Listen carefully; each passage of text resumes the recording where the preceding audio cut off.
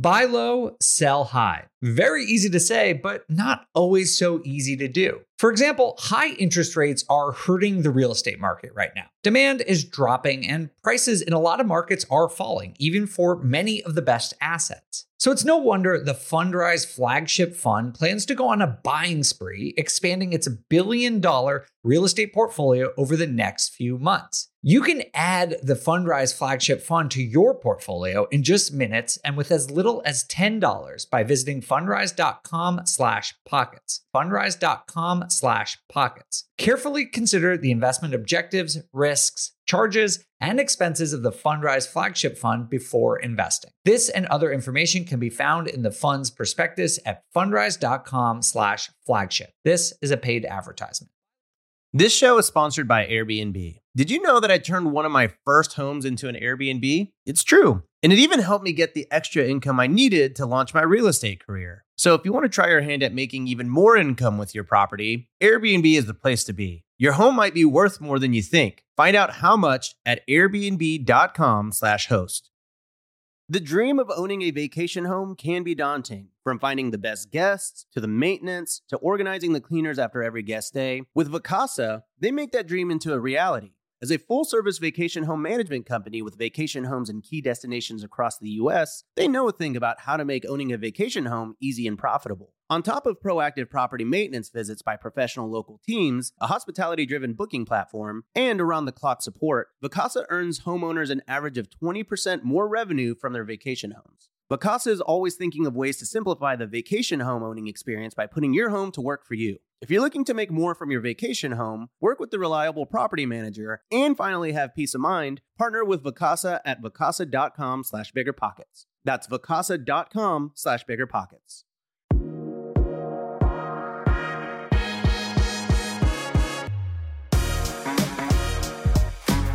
What's going on, everyone? Welcome back to On the Market. Today, we have my friends Henry Washington, James Daynard, and Jamil Damji joining me for what is going to be a very fun episode. How are you all doing?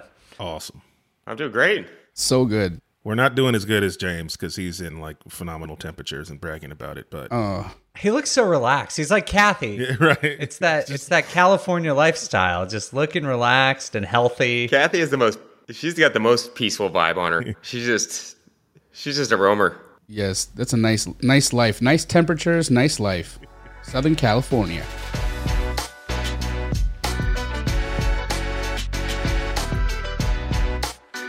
Today, I know all three of you are excited to get into our due diligence section where we're going to be going into deals that you all are actually thinking about or doing right now, which will be super fun. But before we do that, we're going to go into between the headlines, talk about some of the latest news impacting the world of real estate investing. And today we are going to play a new game called Fortune Tellers, where you need to give me a 30 to 60 second reaction and prediction about what is going to happen given the information I give you. Everyone good? Let's do it. Yep. Yes, sir. All right, sweet. So the first topic is about second home sales. I don't know if you have been following this over the last couple of years, but at a certain point, demand for second homes spiked to 90% of pre-pandemic levels, so nearly doubling over the last couple of years. And all of those gains have pretty much been reversed. Redfin is now reporting that mortgage rate locks for second homes were up 9.1% from pre-pandemic levels. So that was 90%, now at 9.1%, basically back to where we were. Do you think this is going to impact the housing market? And do you think second home demand is ever going to spike like we just saw, or was this a temporary blip? Jamil, what do you think? I think it was a temporary blip. You know, we all got trapped in our houses during the pandemic, and we had these dreams and these ideas that, oh man, I want to live near James Daynard in Southern California, and I want that other lifestyle. I want to have options, right? And I think the pandemic gave us this idea that we all have options. And so, yes, there was a great demand, but you know, with that demand, we have all of these situations that we've created from there. And so I think that the spike in second home purchases was absolutely indicative of the time, and I think that there's no chance of us getting back there again without another black swan event that pushes us there again, you know. And so personally, I think that's curbed, but I still believe that, just the general housing market with respect to rates and pricing, I think that's also playing an effect. And so I don't think we're going to see it come back the way that we had it. Henry, what do you think? Man, I 100% agree. I mean, when you think about the pandemic changing everything, you're 100% right. You no longer had to, live where you worked, right? And so people got they got bored, and then they started thinking of these grand ideas of where they could live because they didn't have to work there. And then also you think about, you've got people who now had to live and work in the same space with their family members. And even you saw a shift too in pre-pandemic, it was all about open concept, and then pandemic hits and people are like, well, walls and separation aren't so bad. Right. So, so people started looking for homes that fit their new lifestyle. Right. So the second home spike was huge because people were like, well, now I need a place that's got more space, because now I need a dedicated office space since I have to be working. I need to be away from my family in a room somewhere where I can get some peace and quiet, or I can't get my job done. And the last thing that people wanted to do was lose their job in those unfortunate, those uncertain times. And so, yeah, that spike second home. And you just got people that got bored. They got bored and they wanted to feel good, right? They were scared. And, buying a new home kind of gave people that temporary, hey, this is exciting. I can be excited about something again. And I think you saw a spike. But this is what people, everybody's been saying, when are we going to return to normal? When are we going to get back to normal? Well, this is part of getting back to normal. We're going to get back to the financial normal that was before, right? So we'll get back to second home price sales being down. We'll get back to interest rates being where they were before that, right? All these things that people weren't thinking about when they meant get back to normal is part of that too. Yeah, that's a great point. James, I'm curious what you think in a broader sense, but also if you believe that this will impact pricing for short-term rentals, because a lot of second homes are in the same markets where people are targeting for short-term rentals. Curious what you think will happen there. I do think that asset class is going to be the one that deflates the most, or one of the most, over the next 6 to 12 months. It reminded me, and I was talking to somebody 6 months ago about this, because these secondary home prices went through the roof, in areas that do not typically appreciate that quick. And they were appreciating probably 10 times as fast as they're typically done.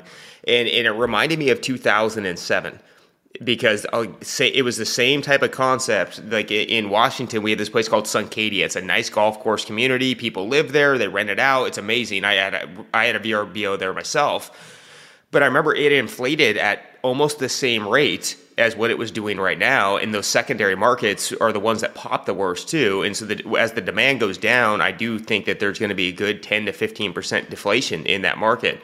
In 2008, we saw a 40% drop in those asset classes. And that was a different thing. It was a totally different type of, banking crisis. But as we see things come down, yes, people's novelty of them do wear off. They're going to start selling them. And then as people start to get a little worried about inflation, the secondary market, I do think that the VRBO market could slow down as well. As liquidity dries up and inflation starts really eroding people's access to capital, the first thing that goes is vacations, going places and traveling.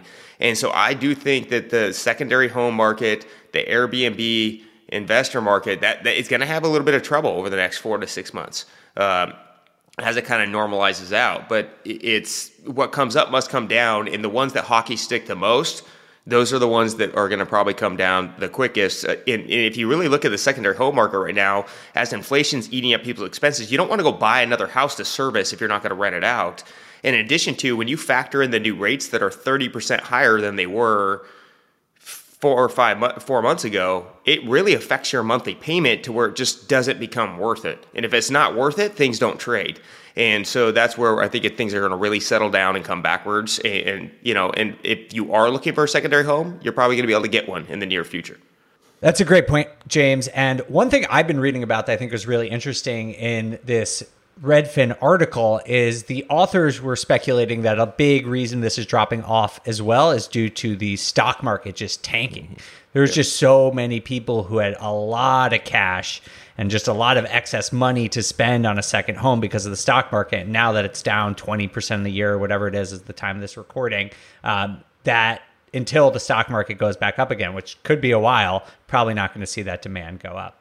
All right, for our second headline today, we're only going to do two today. I want to talk about the lock-in effect, which, if you haven't heard already, is this idea that because interest rates were so low for so long, that so many home buyers and homeowners have locked in rates that are ultra low and we may not see again for a while. We might not ever see again in our entire lives. Just to bring some context to this, for years, we were seeing mortgage interest rates at 3%. At some point in January of 2021, it actually went as low as 2.7% for a 30-year fixed rate mortgage. Now it's at about 5.3 at the time of this recording. And the idea here is that why would you sell? Like if you were a homeowner right now, why would you sell your house so that you can enter an ultra competitive market with high prices only to pay more interest on your loan?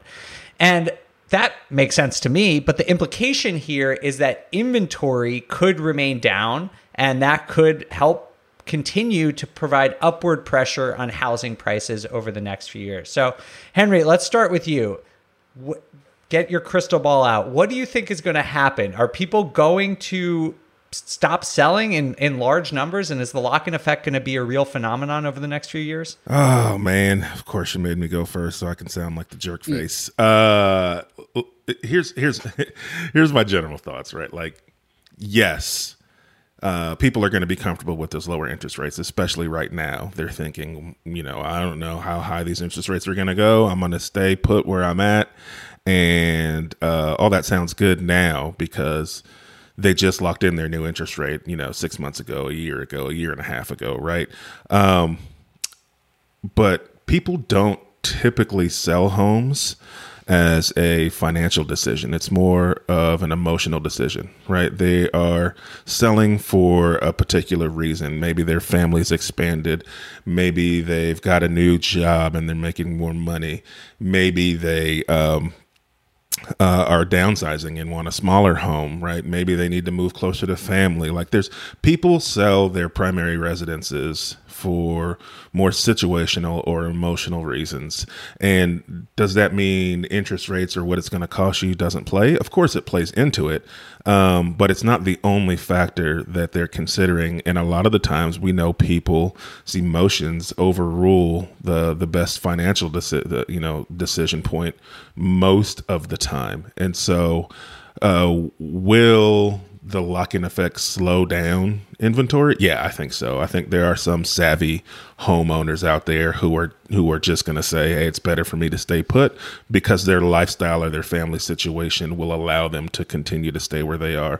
And I think the ones whose lifestyle or family situation changes, they're still going to look to buy. I mean, as long as interest rates aren't at 15% or something like that, where it just doesn't, you literally can't do it. But I think if people have the financial ability to do it, their situations are probably going to dictate that they do it, and they want to. It feels good to buy a new home. It feels good to upgrade your lifestyle, and most people there's tons of people who just aren't thinking financially for this decision. It's just not that important to them if they can afford it. All right, James, what do you think? Do you think this is going to have an impact on prices in the housing market, or is this just going to impact a small number of people? I think there's always going to be a section of the population that's it's gonna really impact, or to where they're going to be fixated on the rate cost. I mean, I talk to investors all the time. They're always pricing the rate because they're going after rate first. Like, how do I get the cheapest rate? How do I get this cheapest rate? And so there is that mindset where I think people are going to lock in. They can't see past anything else but their rate, and they're in comfortable payment, and they're not going to be selling. But I do think that investors and people and especially Americans, they live in the now. And so it's always right now it seems expensive on the money, but it's going to get normalized in the next 6 to 12 months. And the more normal it is, people are just going to say, well, I'm going to go do those things now. Like I'm going to have to refi, even though my rate's going up for the next 6 to 12 months. I think people are going to not be wanting to move around. But as it gets more normal, as rates seem like they stay where they should be, that people are just going to go for it or just going to get used to it. One thing I do think is that a lot of people locked in low rates. They have a lot of equity position. And if we move into some sort of recession, which it looks like we might be doing, and then with the inflation factor eating up people's extra income, I do think there's going to be a boom of cash out refis to where people all of a sudden, that's going to become the norm. Because they need it, because they need the cash rather than because the rate is attractive. Yeah, I do think that the general public has gotten used to spending money the last 24 months, or at least a portion of it. Not everybody, but people that are buying homes and they've had access to money. They've seen their equity positions explode over the last 12 to 24 months. At some point, though, as inflation's getting to 10% in the market, things are getting more expensive. We got these Ukraine we got these conflicts overseas, and we're going to be going into, as a recession rolls in, that could be less paying jobs. There's other things that are going to eat up people's disposable income. And I do think because people do live in the now, they want to keep going with that disposable income, and they're going to be fixated on that rate until they're not. And they're just going to say, hey, look, now I'm going to go tap into my good purchase. And do refi it out. In addition to, people also bought homes and they went to go build them out and, design them themselves. They traded a house that they lived in for a long time. They got into a new property. They got a bigger one, and their bids are coming back at record high numbers. And they thought they were making the right trade, but now they don't have the liquidity to finish the rehab. And so I think there is going to be a little bit of a reset, where people are going to have to pull out cash out. And so I do think people are going to do what they have to do. If they can keep their low rate, they will. And if then they can't, then people get used to, paying a higher rate. That's a really good point. Living in the now is a very good way to describe how people spend their money. All right, Jamil, before we move on to our deal analysis part of the show, what is the last word on the lock-in effect? I 100% agree with a blend of both of what these guys are saying. I think what James really nailed there was just how short-term our memory can get with respect to, what's happening in life. Because look, everybody is talking about, oh my God, these rates are so high. These rates are so high. It's because we've all forgotten that 5% mortgage rates or 6% was normal. And then we got used to this 2-3% for a little while. And we're like, oh my God, that's where it needs to be. But our brains will reset. And just like James said, we'll be in the now and we'll say, yeah, 5 is normal, 6% is normal. This is totally okay. We'll forget about the 2 and 3% mortgages. We're going to forget about that. It's just going to take a little bit of time, and then people are going to move along in a life. And like Henry was talking about, situations are going to continue to persist. Life will happen. And no matter how much we want to pretend that we all love to make these really smart and strong financial decisions for ourselves and our families, when it's time to buy some jet skis, we get jet skis. That's what's up, And so I think it sounds like you're speaking from experience here, Jamil. I don't jet ski, but you ever seen a sad guy on a jet ski? It's not possible. It's a smile factory. You can't be sad on a jet ski. Well, all right. So all three of you are selling the idea of the lock-in effect. I actually think it is going to play a role until the market gets less competitive. Because why would you enter this market? Like, why would you sell only to face more bids? But we're already seeing the market get less competitive. So I think it will sort of be this trade-off. As the market gets less competitive, people will be more willing to sell and get back into it. With that, we are going to move on to our next section, where Jamil, James, and Henry are all going to share a deal. I know that they're all chomping at the bit to talk about deals and actually get into the numbers. This is going to be a lot of fun. But first, we'll take a quick break. We'll be right back after this. Remember when you had to pay to get a lead's phone number? It was like the dark ages, until Deal Machine made skip tracing a thing of the past. Now, with your Deal Machine plan, you'll get unlimited access to phone numbers and contact information for no extra cost. That's right, get high-quality, reliable information trusted by leading financial institutions, all fully compliant with the federal Do Not Call list. Explore over 150 data points, including age, gender, marital status, occupation, and a ton more. Trust me, this is the data you need for off-market deals. With new filters, people flags, and color-coded phone numbers, lead management just got a ton easier. Ready to step up your investing game? Sign up for a Deal Machine plan today and gain immediate access to this unlimited treasure trove of contact information and phone numbers. Just head to DealMachine.com/BP. Transform your lead generation and deal-making strategies with Deal Machine. Sign up today and start exploring the unlimited possibilities at DealMachine.com/BP.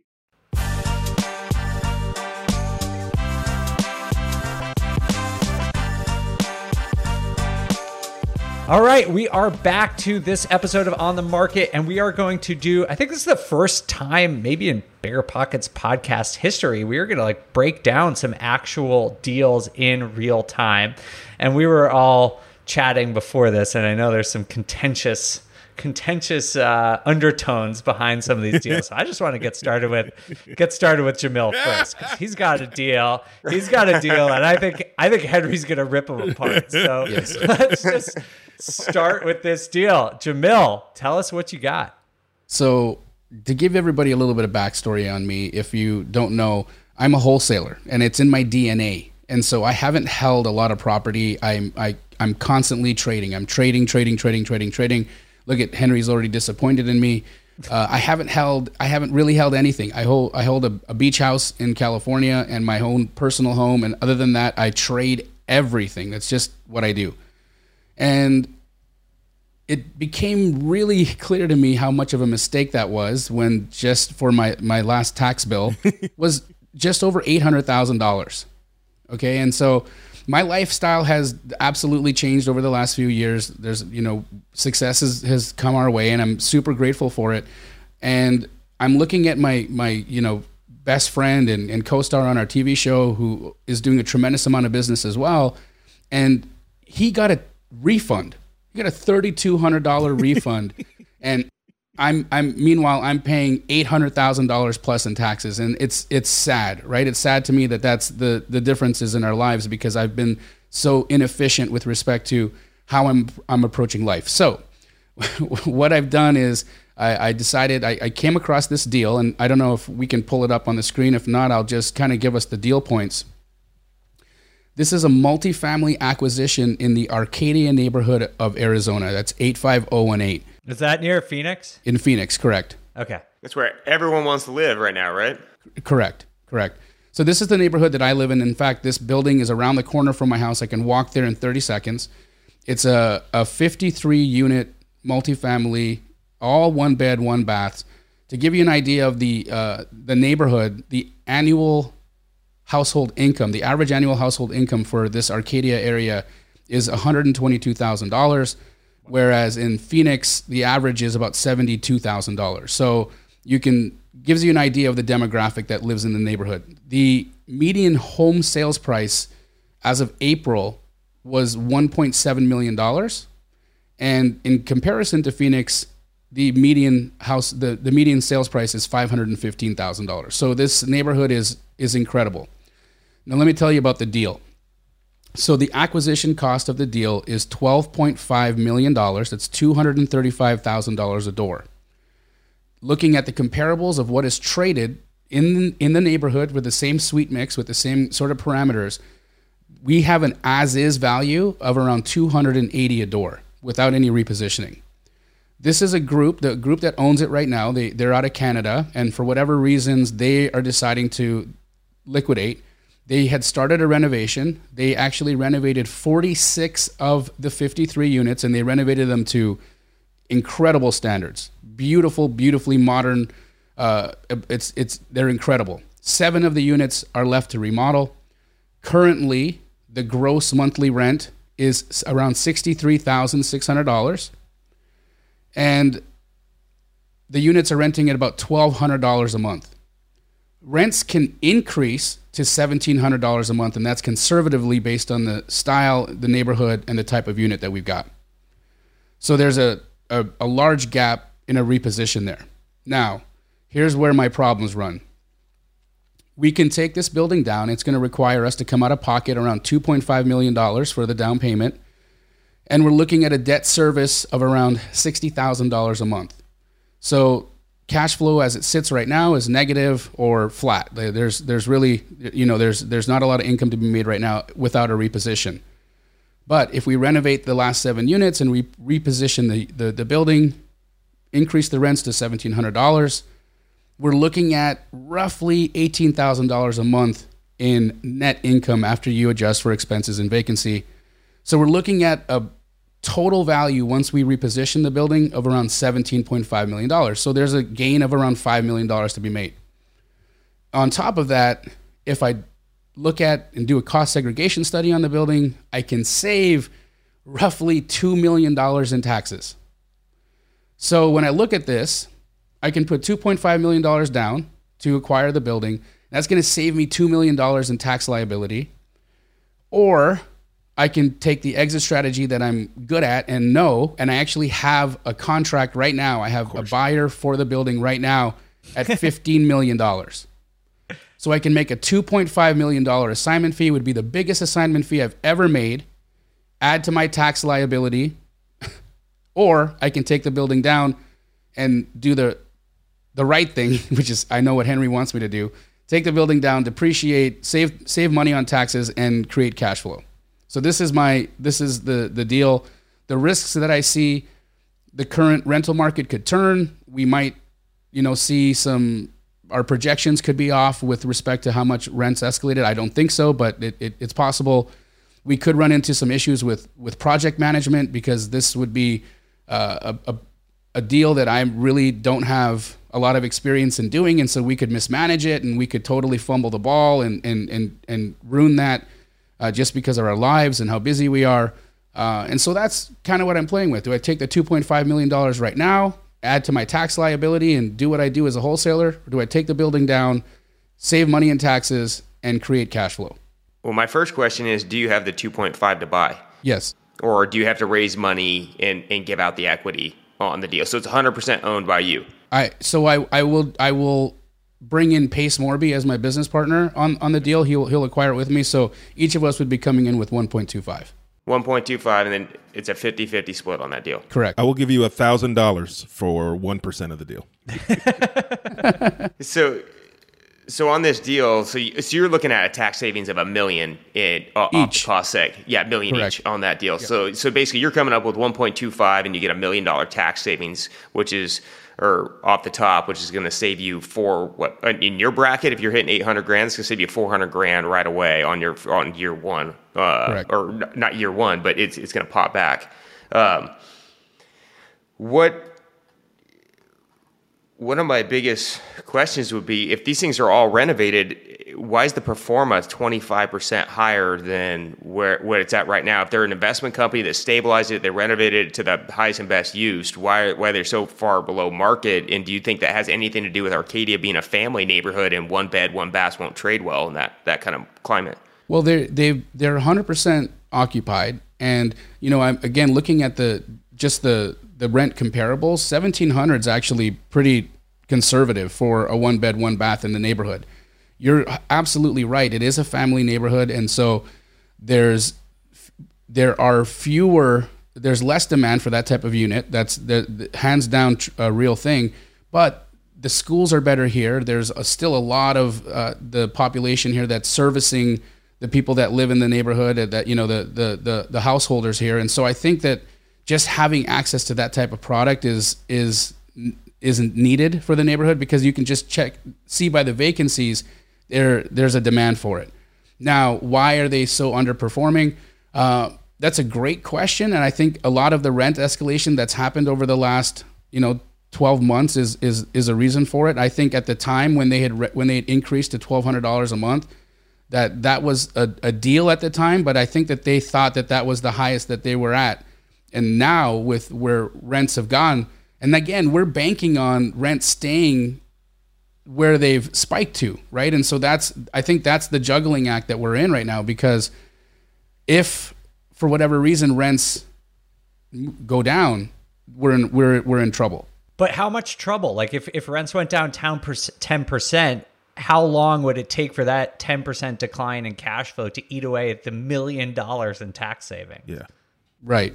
Yeah. You're absolutely right. I agree. And that was my exact thought. Like, you think about what you're getting in savings from taxes versus what you're having to put down versus the cash flow you're going to create by finishing the renovation and putting all the units at market rents. All that's great. Rents typically don't go down, Jamil. I mean, does it mean they can't? No, absolutely not. Sure, something could happen when they do. But the benefits of this property for you are on the tax side more so than they are on the cash flow side. And you're going to get the appreciation from this property as you continue to hold it. And the thing that I think is great, so I love one bed, one bath units. I love one bed, one bath units in neighborhoods that are super desirable and family neighborhoods, because it gives a subset of people who want to live in that super cool part of town who can't afford a house a way in. A way to say, this is where I live. I live in this neighborhood. And so I think you just tweak a little bit of your marketing and you'll have more people wanting to live there than you know what to do with. Right. Because being able to get a one bed, one bath in a neighborhood where it costs 1.5 to buy a house on the average is impossible to find, right? And so I think you're always going to have demand, because even if rents go down, it sounds like in this area, your rents aren't going to decline as much as maybe like Phoenix Metro might decline, right? Or correct. And so this is I'm a buy and hold guy, so for me this is a no brainer, right? You buy that. So you'd hold this all day, and you would forego the $2.5 million quick assignment fee that as a wholesaler I want to take. Yep.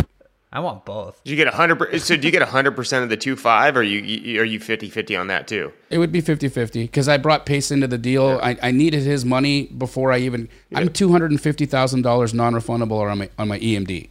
Yeah, so like on that scenario, so that's 1.25. So you're walking with $650,000 after taxes.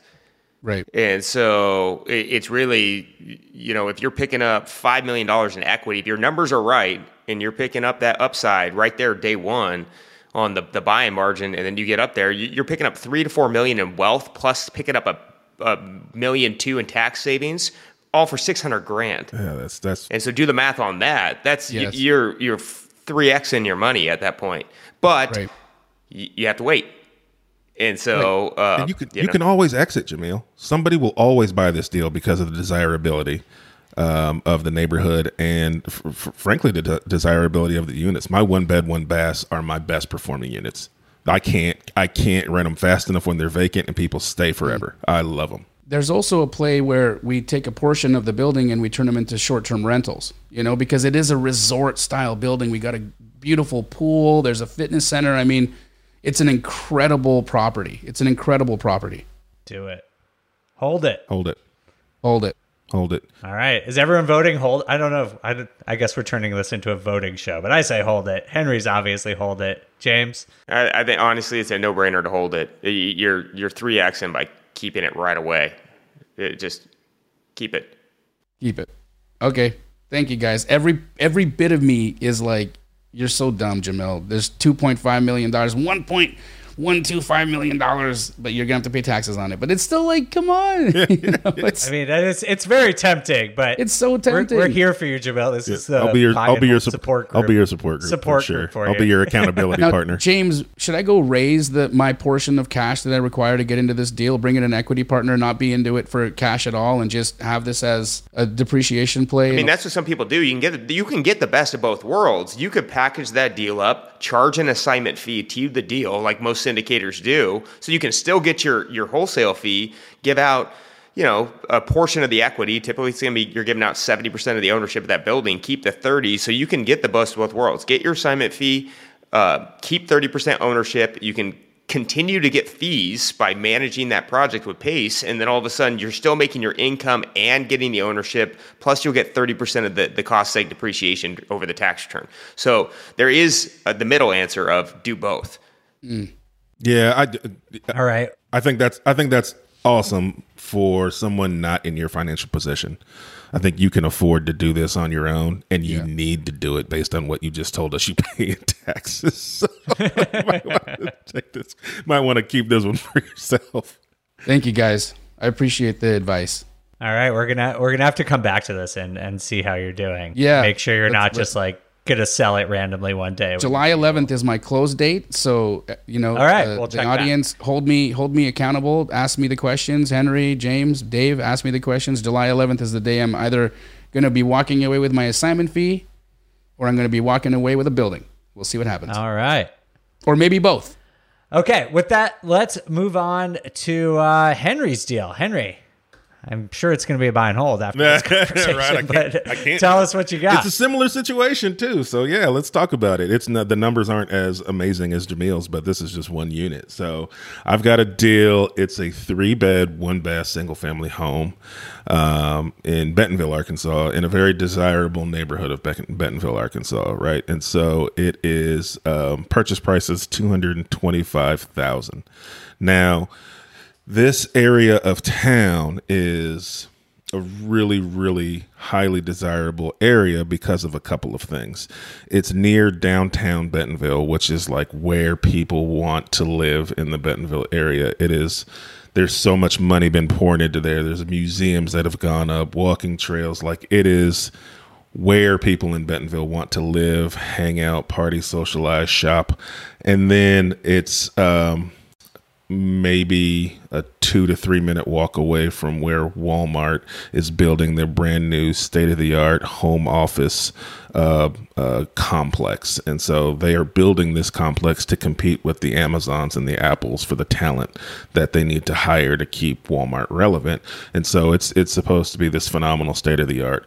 And they've already started construction.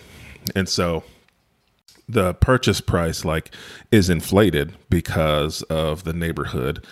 Typically, if I were going to buy a 3-bed, 1-bath, 1,100 square foot home that was built, in the 60s in any other part of Northwest Arkansas, I would probably pay no more than $100,000, right?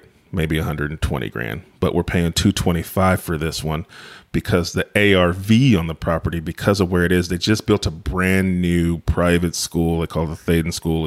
You can throw a rock and hit it from the front yard of this place. And so because wealthy people are going to want their kids to go to this school, right? They're going to be looking for properties that are closer to these areas. And that makes it a great Airbnb location too. But so the ARV on this property is $550,000, right? And so we're buying at $225,000, and to renovate it to the 9s, which is what we would need to do to get that $550,000.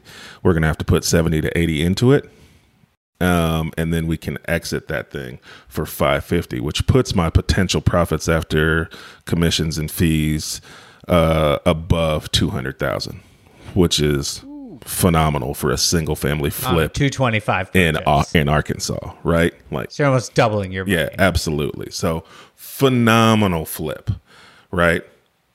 But I love the location, right? And so I have more than one exit, right? And so I can look at, hey, do I wholesale this thing, which is just sell it in the current condition that it's in?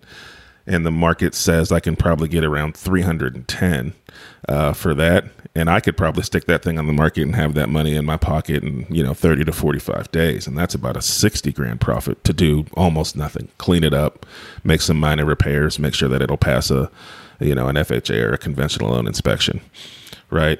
And that's about a $60,000 profit. So I can get $60,000 quick, or I can make above 200 in 4 to 5 months would be what I would think it would take me to get this done. Or we can rent it, right? Which is what I would normally do. But when you look at rents right now, I think I could only get about $2,000 a month for this thing, right? And so when you're buying at $225,000, and then you're putting, and now if I rented it, I wouldn't have to put as much into it, but I'd still have to put 30 to 40 into it, right? And so I'd be, sub 250, 260, 270 and renting it for 2,000, that's negative cash flow, but I would get all. What about short term? What would you get on the short term rental? Short term rental, I'd have to put more into it, $70,000 probably, but I could get $4,000 to $5,000 a month. Before we get into this, can I just ask you, Henry, How'd you find this deal? That's a phenomenal question. So I found this deal through direct mail. So this was a direct mail marketing, driving for dollars. So I have people, I've got about 2 people who consistently drive for me. So they go out and they identify distressed properties. And then I send those people direct mail. And then I also cold call. I have a cold caller that cold calls this list. So this is one I had been sending mail to for a while and didn't get much of a response. Had a cold caller call them, and then boom, got them on the phone. And it was just timing. They were just ready to sell. It's funny. I went to go look at the house. So they called me and they were like, hey, we want to get out of this thing. We've had a tenant in there. She's not paying rent. And we just want to sell it with them in there and be done with it. And I went to go look at it, and it was the first time they'd been in the house in over a year. And so I'm walking the house kind of with them, and they're seeing the same things I'm seeing. They hadn't seen it in over a year. I literally walk in the bathroom, and the floor is having so much water issues that they had covered up with rugs that I literally fell right through the floor. Oh my God. Oh my! Just stepped through the floor. Yeah, stepped right through the floor. Oh, that's ridiculous. I have also fallen through the floor. It's a sign of a good deal. If you fall through the floor, buy it now. I was like, good timing, because my price just went down when I went through the floor, and they had no idea there was a problem there. You're like, I might need to get an engineer out here. Right, absolutely. So you found it driving for dollars, which is great for anyone listening to this. Obviously, that works. So I know a lot of people who say they can't get deals. This is obviously a good example. How would you finance the 225? Yeah, so we're going to use a small local bank to finance the deal, and they are going to finance it at 70% of the appraised value. And so as long as whatever it appraises for, they'll loan me up to 70%. So as long as what I need to purchase and renovate that property, so the 225 plus the 80, if that is under 70% of that appraised value, then I won't have to bring anything to the table. If it is the lower that appraisal comes back, the more money I'll have to put in. And so Henry, what is your plan with this property? Is it? I mean, because the math hits on a lot of different ways. Yeah. It obviously cash flows well on the short term, but not so well on the long term. Unfortunately, about 90 days ago, it actually probably would have broke even. Right, with the rates. Absolutely. Yeah. I was playing with all the rates yesterday, and I was like, man, this is brutal. So now you're at a point where you're not. So are you planning on keeping this, or I mean? I know what I would do with it, but yeah, I love the location. And just like I said to Jamil, like I can always sell this because this new home office complex that Walmart's building is coming. And there's a higher chance that increases values than it does decrease the values. I don't think this is an area that becomes any less desirable anytime soon. So I'm willing to bank on the fact that it's going to go up. And so my initial reaction is I'm going to keep it as a short-term rental. And if I make cash flow every month, that's awesome. And if I don't and I break even, I'm okay with that too, for now, because once they finish building what they're building, and as that area continues to appreciate, it'll be a cash flow monster on the Airbnb side. And if it decides it's not, then I can sell it at a different point and still make a phenomenal profit. I'm entering it pretty well for what the ARV is. Can I ask Henry, do you have enough deal flow that if you flipped it, you would be able to reallocate that money into a good other cash flowing assets that have a better cash on cash return than this one? Yeah. I do. I've got other deals that I could flip it into. But honestly, if I sold this, it'd be one I'd want a 1031 into something, and I like the idea of 1031s, but I think if you don't have something lined up that's a good deal to 1031 into, a lot of people sometimes end up buying an okay or not so great deal just because they have to 1031. And then, was it really that much better than paying the taxes? Sometimes it is, sometimes it isn't. And so if I had something lined up perfectly that was going to be, a better cash flowing machine, then I might consider doing that. I don't have anything in the pipeline for that right now. I could probably go get something. What would you do, James? So my vote, I mean, honestly, I'm a guy that sells that deal. I like the air, like path of progress is a great thing. You know what's coming in there. But if I'm losing $6,000 to $7,000 a month on that property and negative cash flow, I'm gonna claim the equity and reposition that profit into some other deal. Or like what you said, keep it as I call those equity earner properties or equity in my portfolio growers, where I keep that deal for 1 year. I take the short-term pain. I limp along on that property for a 12-month period, and then I 1031 it into something else. Because then you can take that huge equity spread, defer the taxes, and pick up some major cash flow, or trade into that same exact neighborhood with your equity position and actually get it to be cash flowing. So you're kind of moving things around. But right now, with things the way they're going, I just don't buy appreciation. And so it's... for me, if I'm losing money on this deal, which you're probably negative, $500-600 a month on that at $2,000 a month on the rental, that's just it. I don't like the liability. I absolutely would not long-term rent it. I would short-term rent it. And that's assuming that short-term rentals stay as robust as they are. I mean, James had a great point at the beginning of the episode that we may see some pain in the short-term rental market, in the coming while, and so that could be something that could become a factor for you, Henry. For me, my vote on this would be the same as James. In fact, I wouldn't even do the renovation on this thing. I would take your first approach. I'd wholesale that thing. I'd make the $60,000 and I'd move into the next deal. I knew both of you would say those things.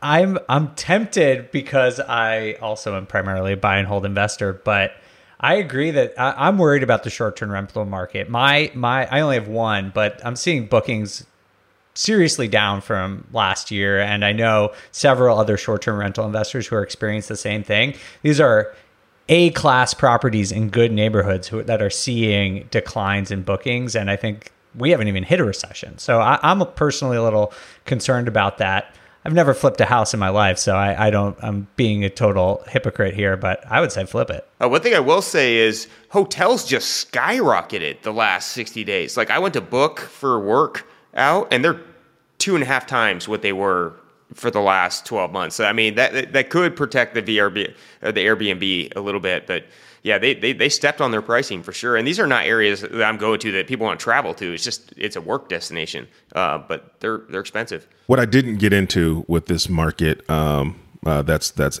kind of aiding my decision, is that Bentonville is a phenomenal Airbnb market because this is such a tourist destination for outdoor sports. It's the mountain biking capital of the world. It's got the Walmarts, the JB Hunts, the Tyson Foods, all headquartered here, bringing people to come here to work and stay short term. And so you have a lot of people coming here to visit. And you don't have nice hotels here. There's maybe 2 to 3 really nice hotels in the area. And then everything else is like extended stays and La Quintas. And like people don't want those when there's nice Airbnbs. And so, and still there's not a ton of Airbnbs, and they go quick. And so it's a really unique market for short-term rentals. And so, yeah, absolutely. I know I am picking the riskier strategy. And I don't want to I don't want to encourage everyone to take the riskiest strategy when you're doing something like this. I have a portfolio that will help me stay insulated if things turn. And so I can choose to be a little riskier when the location factor is good. And so don't take me making this decision, new people, as you taking the riskiest option or the riskiest exit strategy on a deal. I have the benefit of being able to do that because I have a portfolio that will hold me up if something goes awry. But I'm also willing to bank on A, the location, and B, what's coming, so that I can continue to cash flow this thing big time in the long term. And at the end of the day, if in 12 months, 24 months, I look at this thing and I want out, I know I can get out of it pretty well. All right, you convinced me, Henry. I'm on team short-term rental now. It's just my instinct. I mean, there's just only so many opportunities to be close to a slam dunk economic engine, right? Absolutely. Like if you could pick, being in Silicon Valley or, any of these giant things back in the day. That's what I've been telling Walmart is not going anywhere, and Walmart in a recession is going to do better. I want it. Do better. Hotel this to me, Henry. That's what I tell them. Go today. James, Jamil, anybody listening, go today and look at home prices in and around Microsoft's home office. Go look at home prices in and around Amazon's home office. Go look at home, right around, literally less than a mile away from it. Go look at what they're selling for compared to anything else in that area. But how much is the 550 ARV? How much is that up from 18 months ago? Not a ton. That's a phenomenal question. Not a ton. There we go. Well, then the upside could be. Then Henry, I'm not totally against your idea. I'm not a short-term rental guy, man. That thing is painful for me. I don't know. I just give it to somebody else to manage. You got to have a certain thickness of skin. Yeah, exactly. I don't manage it. Absolutely not. All right. Well, speaking of Microsoft's headquarters, let's move to Pacific Northwest over here with James. Tell us about your deal. Yeah, Henry got me with the Microsoft. All of a sudden, I started thinking about it. Hey, so we found a deal. We have deals in all different types of price ranges up in the Pacific Northwest. Sometimes we're spending $2 million to buy it. Sometimes it's much cheaper depending on what you're looking to get. So this is a deal that we sourced off market. We actually hired a call room called it's Call Magic, and so we pound the phones on landlords that maybe want to trade out. So this guy had owned the property for a long time, and it was a good time for him to sell it. What it is a 3-bed, 1-bath, 1,250 square foot house in Tacoma, Washington, which is about 35 minutes out of Seattle, 40 minutes out, sub-market that's been appreciating at a pretty high rate. And in addition to, it's got a 450 square foot unfinished basement on the house. So it's going to be roughly around 1,900 square feet fully finished. The reason I like this deal all the way around is because the purchase price is it's $285,000. The reason I like that is this is going to be a recession-proof deal. So there's multiple exit strategies on this, and so as we're looking at this, we can look at 3 different options. The first option is we just renovate the upstairs, 1,200 square feet. We put $70,000 in, and we sell it for sure at $469,000. We have comparables that are actually at $475,000 to $485,000, but because of what we're going into with the rates adjusting up, we actually kind of tick that back down 5%. So that at the $469,000, we already baked in the cushion on the resale. Or we can put in $90,000 to $100,000 into the renovation, finish the basement, add another bathroom, and then the value is going to be at $499,000 to $535,000. We have 3 comps at $535,000, but again, we kind of back down our comp to $499,000 to adjust for the interest rate hikes because all those comps were from February, March, and April, which the market was a little bit hotter then. So what we're looking at on the 2 flips is we can make about $50,000 on the first way, the cosmetic, which we can probably get in and out in 4 to 5 months, which is going to be about a 50% cash on cash return. Or we can do the larger renovation, which is going to take about 7 months, and we're going to profit out about $60,000 with a little bit of upside to where we're going to get about a 55 to 60% cash on cash return in the next 6 months. Or the third option is we can do a BRRRR on this one. And the reason it's going to work as a BRRRR is it's hitting all the different metrics. We're getting that equity position. We're buying it cheap enough to where we're at $285,000. To max out the rents on this, we're not going to have to finish out the whole basement as well. So we can do a quick renovation, put a renter in there. It will rent for $2,500 a month. We have 4 different rental comps. One's at $2,800, so there's a little bit of upside still left in the deal as well. And then we're going to be able to cash flow that deal about $150 a month. After we renovate it, we purchase it with hard money, refi it into a new conforming loan. We're going to leave about $15,000 of the deal, cash flow about $150 a month, which isn't that much, but we're picking up a $100,000 equity position. So the reason I like this deal all the way around is when I'm looking into transitioning markets or any kind of recession type of market that we might be going into, right? The stock market's now is a bear market rather than a bull. We can do this deal any which way. And we ran our numbers at our rental. The cash flow is at $150 a month at a 6.5% rate.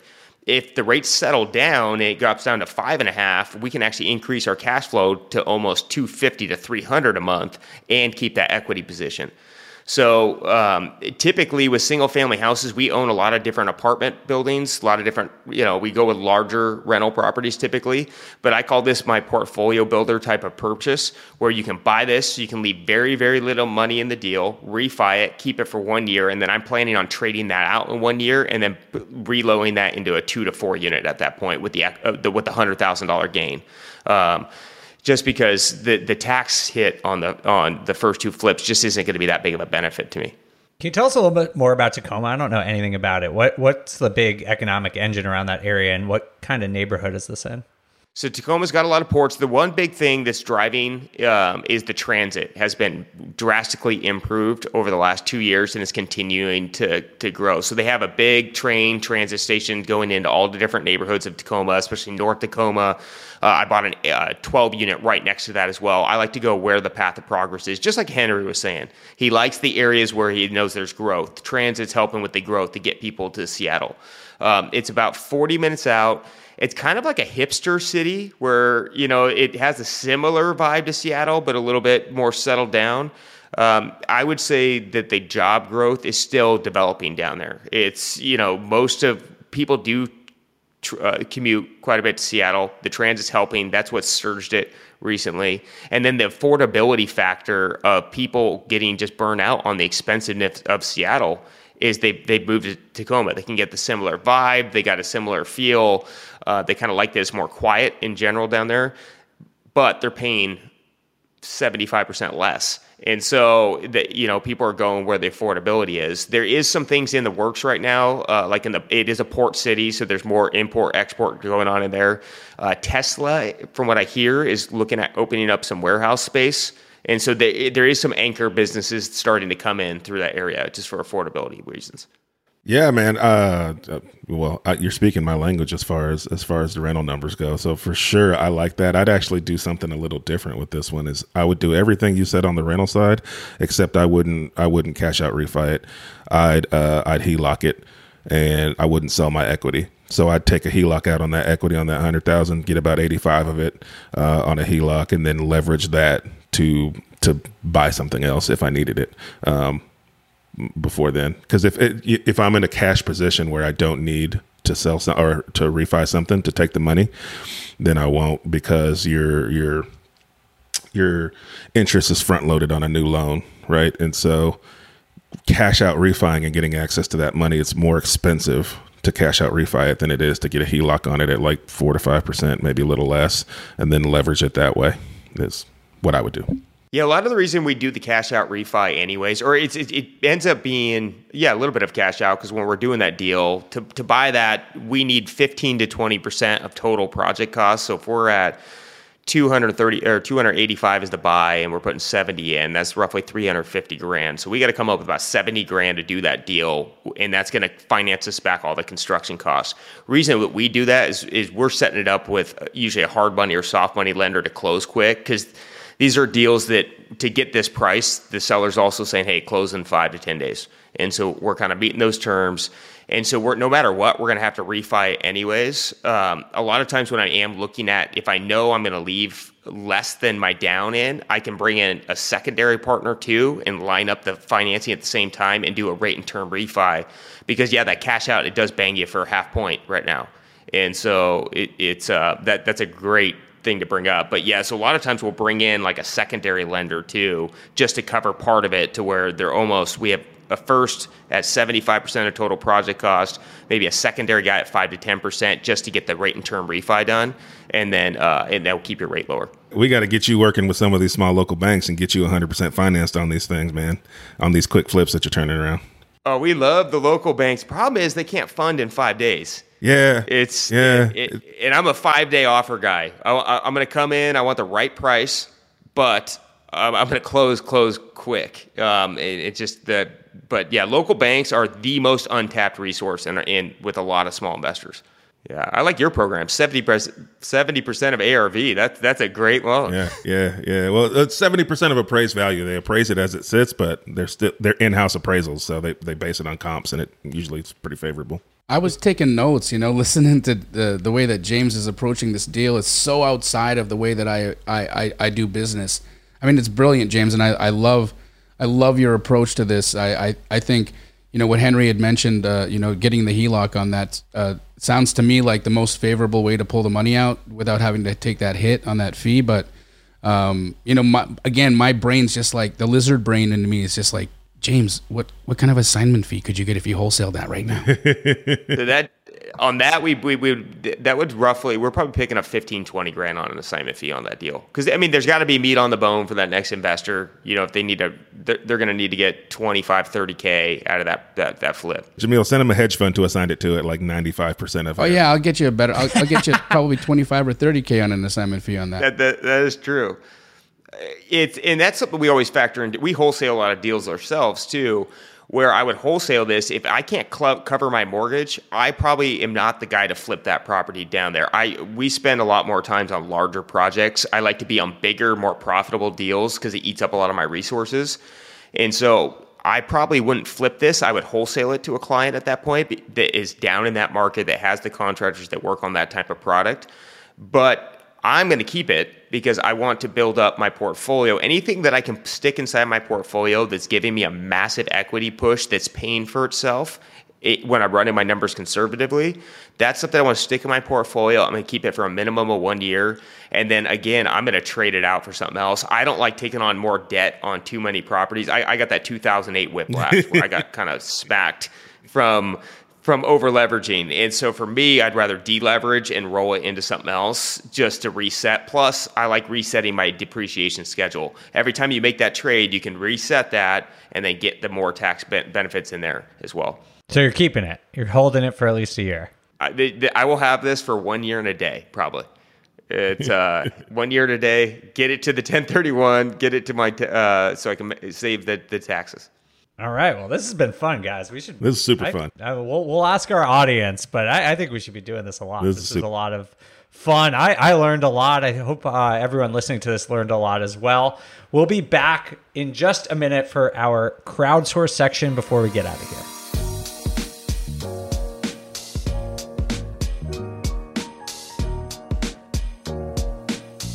All right, welcome back. We just have a couple more minutes. We did let that section go long because that was just great, guys. Thank you all for bringing these deals. It was super helpful. You guys learn anything? Yeah, man. I learned I need to have James review my tax strategy.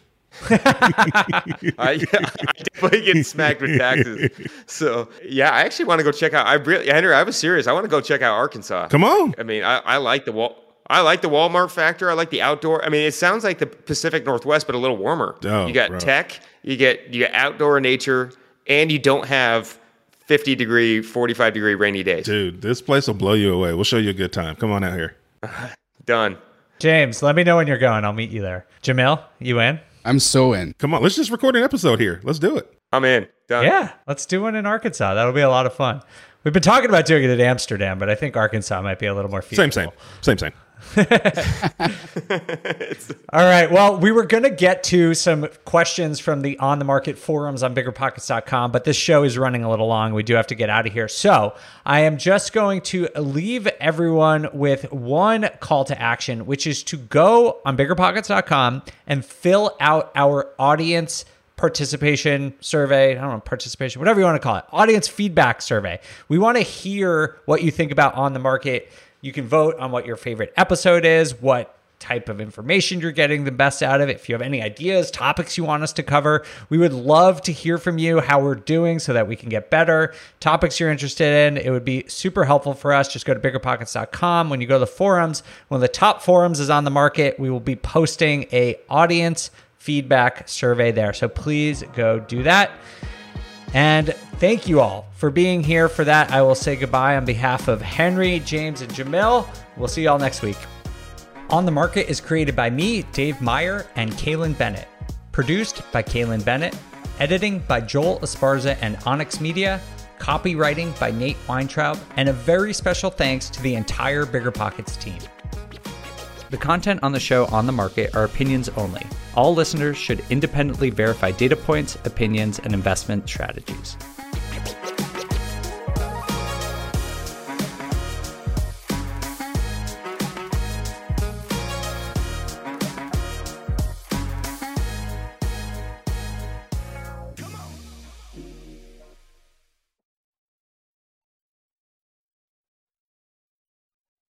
The housing market is changing, and finding your way right now can be a bit tricky. There are rate shifts, there are confusing headlines, but at the end of the day, your goal hasn't changed. You probably still want financial freedom as much as ever. Well, the good thing is that experienced investors know it's not about trying to time the market, it's about the amount of time you have in the market.